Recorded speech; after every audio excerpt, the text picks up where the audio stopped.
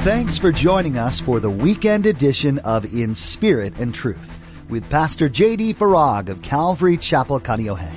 Each Friday and Saturday here on In Spirit and Truth, Pastor J.D. shares a Mid-East prophecy update from an Arab perspective as he connects the dots of current events geopolitically with last days prophecies biblically.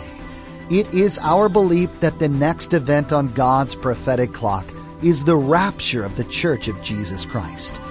It is our hope that these Bible prophecy updates will not only ready you and steady you for His return, but that they will also encourage you to share the gospel with others in order that the rapture will not be as a thief in the night. Israel is now facing a third election. This process is extremely expensive, as we'll learn today. Pastor J.D. will talk a bit about what this election turmoil means for us here in the United States and how it might be linked with the impeachment process of our President, Donald Trump. Now, don't forget to stay with us after today's prophecy update to learn how you can become a Facebook friend or watch the weekly prophecy update on YouTube. Now, here's Pastor J.D. with today's prophecy update as shared on December 15th, 2019. Fox News published a report quoting Nadler, the panel's top Democrat, who he said that it would be unsafe to wait until the 2020 election to remove Trump. Oh, really? Because you know he's going to be reelected. So you want to impeach him now. It was about 2 months ago, I saw a report where there was a survey done, and the majority of Americans who thought that Trump might get impeached also believed that he would be reelected. In other words, go ahead and impeach him. Go ahead. We're going to reelect him anyway. How about that? We kind of like the guy. The stock market's doing great. I have a job now. What was the job number? It was kind of ironic. And I didn't want to go there, but too late, I already did, so there you have it. But here we are in the throes of these impeachment hearings, and then the jobs report comes out, as it always does. And what was it, like 250,000 jobs were added? Impeach him! Why? Why? What's going on here? What's really happening here? Because obviously, this doesn't jive. If you're anything like me, and I suspect that you are, you can't reconcile this. This doesn't work. This doesn't balance out. Something else must be going on here. Oh, it is. I mean, you go over to the UK and you see what they're saying there, and you come back here to America and you see what we're saying here, and then you try to jive it with everything that's taking place. And then how about Israel too? Netanyahu, arguably one of the strongest leaders Israel has ever had. And boy, don't he and Trump make a good team? They are a formidable threat to globalism. Globalism. That's the problem. And oh, by the way, is not what we're told in the book of Revelation is that there will be globalism? It will be global. A one world government globally. A one world religion globally. A one world economy globally. A new world order globally. Forget nationalism. It's globalism. That's what's happening here. And again, I think I would be grossly remiss if I didn't, once again, I hope you don't tire of me saying this, but we wrestle not against flesh and blood. It's not Democrats against Republicans. It's not right against left, conservative against liberal. Our battle is, as Paul describes it and delineates it, against four entities in Ephesians 6. The powers of darkness, wickedness in high places. They have different rankings. And boy, are they doing a good job. They're going to get some awards at their next award banquet because they have succeeded in getting the world to fight their fight against each other. I've heard some describe the polarization, as it's called, as being the likes of which we have never seen in this country before. I mean, how is it possible that, and I went on Twitter, I probably shouldn't have done that. I think I would learn my lesson. You know, you go onto Twitter, you see what's trending. You know what was really interesting? During the impeachment, the impeachment wasn't trending. The UK elections were trending. I actually had to search impeachment. So there were two hashtags that were trending. One was impeachment, and the other one was impeachment hoax. So being the glutton for punishment that I am, I decided to go to hashtag impeachment first. Just kind of scrolled down, looked at some of the tweets, and then I got grieved. And I think I grieved the Holy Spirit, actually. So I decided, okay, I'm going to go to hashtag impeachment hoax. That'll make me feel better. It didn't. In fact, in some ways it made me feel worse because, I mean, the venom, the vitriol, the attacks back and forth. Listen, you can't do that very much longer and not suffer the consequences of it. I'm reminded of what the Apostle Paul wrote about to the Galatians. If you guys keep biting and devouring and backbiting and attacking each other, you're going to devour each other. And there won't be anything left. Exactly. That's what's happening here. It's divide and conquer. It's the destruction from within, because united we stand, divided we fall. Jesus said a house divided cannot stand. Don't you see that's what's happening? The powers of darkness have succeeded in bringing this polarization, this division. And it's tearing this country apart. And it's tearing this world apart. It's right against left. It's black against white. You know, I was just thinking this last week, and I didn't mean to go this far, but too late again, so here you go. I was just thinking about racism. And I don't know if you know this or not, but my very first church that I planted was in Coeur d'Alene, Idaho. It was the capital, the Mecca for the white Aryan nation. God's got a sense of humor.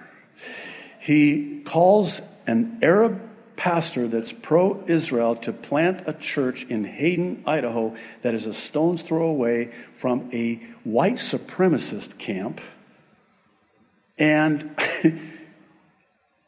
I lived to tell about it. I mean, we had one guy in the church that he wasn't there very long. We had him removed very quick, but he was promoting his material about the white supremacy. And by the way, the census back then, this is 1999, a long time ago. Again, don't do the math. I was only 5 at the time when I planted the church, but at the time, the census in that area was like 98% white, Anglo-Saxon white. And I was the only Arab in my church. Of course, I'm still the only Arab in this church too, but so anyway, I digress. But I was just thinking about this. You know, I think to myself, racism is still alive and well in the church today. Did you know that? You know, in Hawaii, thankfully, and I think this might be one of the reasons why God called me here, because it's a little more forgiving, you know, nationally, racially. We have all different kinds of races and, you know, people groups and nationalities, and it's celebrated. But racism is alive and well. And don't you see where that's coming from? The enemy is stirring it up. He's pitting one against the other. And we're basically doing his job for him. He can take the rest of the day off and go to the beach. That's what's happening here. And it's all part of the plan. And by the way, let me just encourage you, by letting you know that everything is going perfectly according to God's prophetic plan. Everything is right on time. Don't despair. I know sometimes I get up here and I yell and I spit on everybody, but it's not that I'm upset like, how can this happen? No, I want this to happen. What? Yeah, I want this to happen. Why? Because Jesus says these things must happen. These things must come to pass, that the end might come. Because this is exactly what you're told would happen. And it's happening. Stay with me. I'll try to bring this in for a landing. I want to explain why it is that I believe this has profound prophetic implications. First, and we talked about this the last couple of weeks, I would suggest that all of this seems to be creating this perfect storm, as it were, to usher in the Antichrist as the one that the whole world will be in awe of and worship as this charismatic leader. We talked about that. But here's another reason. And you see it there on the screen. It has to do with this very specific prophecy in Ezekiel chapter 38, verse 13. Really, the entirety of the Ezekiel 38 prophecy is very detailed, very specific, but particularly verse 13, especially in light of Boris Johnson's landslide win. Again, I don't know if it's possible to overstate the importance of this, the significance of this. Let me just, if you wouldn't mind, I want to read Ezekiel 38, verse 13, and then expound on it. Listen. Sheba, Dedan, the merchants of Tarshish, and all their young lions will say to you, who are they saying this to? Russia, Iran, Turkey, and an alliance of nations who today are at the ready in the north, exactly as Ezekiel 38 said they would be, when they invade Israel. So they're going to Sheba, Dedan, Tarshish, the young merchants, the young lions, will say to you, have you come to take plunder? Have you gathered your army to take booty, to carry away silver and gold, to take away livestock and goods, to take great plunder? Now stop right there. This presupposes that at the time of this invasion, Israel will have silver, gold, prosperity, something to take, the spoil to take. Does Israel have that today? You better believe it. You better believe it. In addition to the natural gas and the oil, you've got gold, and they know it, and they want it.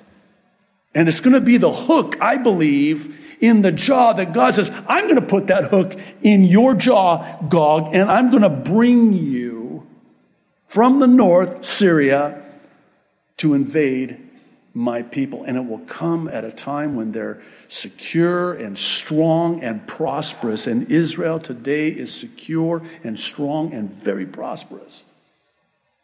Now, the detail in this verse is that there's going to be Sheba and Dedan and whoever Tarshish is and the young lions of Tarshish that are going to protest this.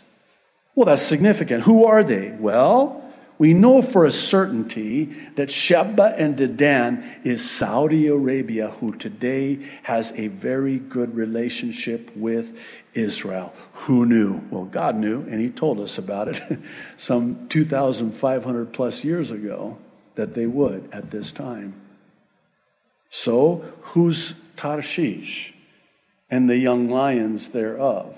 This is where we get a little bit speculative, but in light of what happened in the UK, I do think it is worthy of at least mentioning it. And that is that it is none other than the UK and the US. And here's how we get there. The symbol for the UK is the lion. And the US is a young nation that came from the lion, the UK.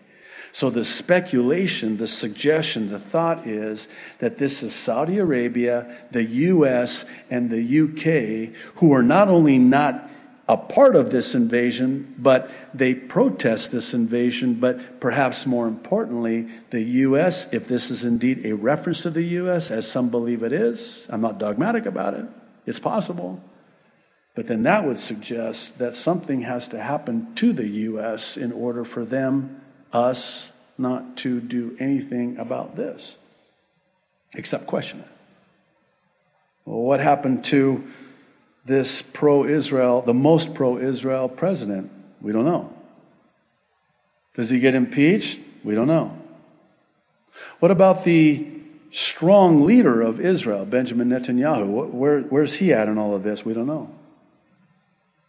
The UK is pulled out of the US now. It's after January 31st. I mean, the UK has pulled out of the EU, and so maybe that explains that. You see how this fits? I know this is a what-if scenario, but I think it is a plausible scenario that we're seeing right before our very eyes, in real time, at breakneck speed, everything moving in the direction that we were told it would at the time of the end. I'll bring it to a close with a passage in the book of Ecclesiastes that the Lord really reminded me of, I've been thinking about. Chapter 9, verse 11. Solomon writes, "I have seen something else under the sun. The race is not to the swift, or the battle to the strong, nor does food come to the wise, or wealth to the brilliant, or favor to the learned. But time and chance happen to them all." And then he writes this, verse 12. "Moreover, no one knows when their hour will come. As fish are caught in a cruel net, or birds are taken in a snare, so people are trapped by evil times that fall unexpectedly upon them."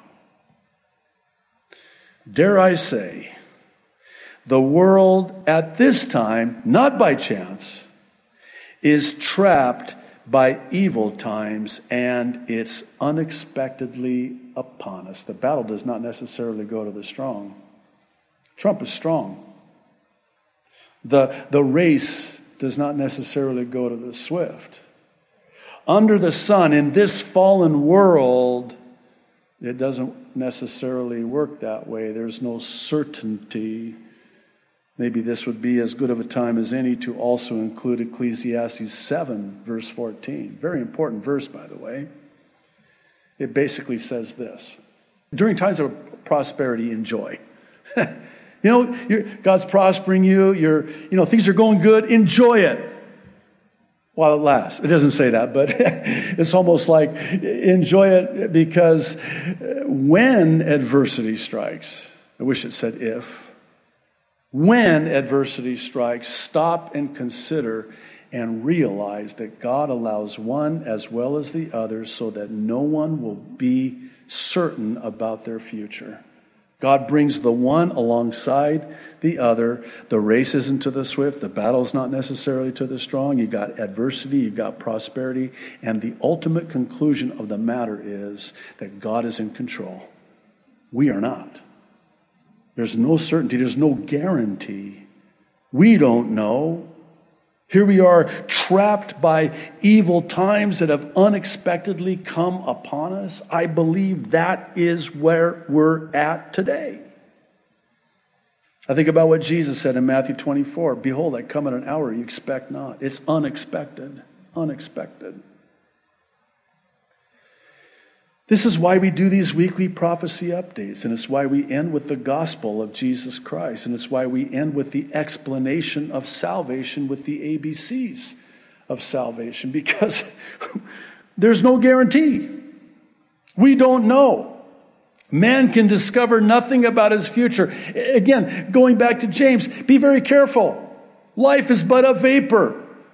Here today, gone tomorrow. Tomorrow's never guaranteed. You should always say, Lord willing, tomorrow. Because you don't know.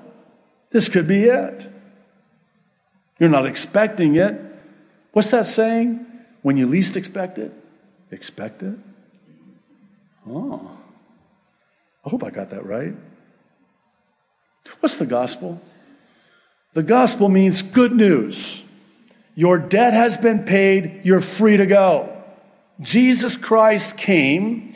He was crucified. He paid in full the debt of sin on that cross, was buried, and rose again on the third day. And it gets even more better.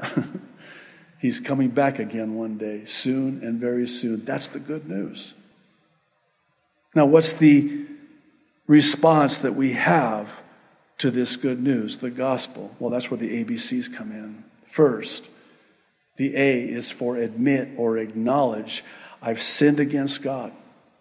I need the Savior for the forgiveness of sin. Romans 3:10 says, there is no one righteous, not even one.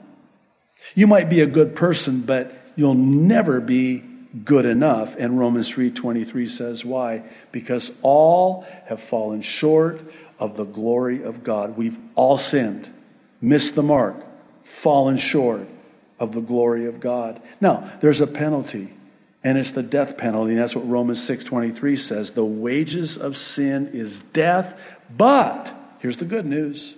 The gift of God is eternal life in Christ Jesus our Lord. That's the good news.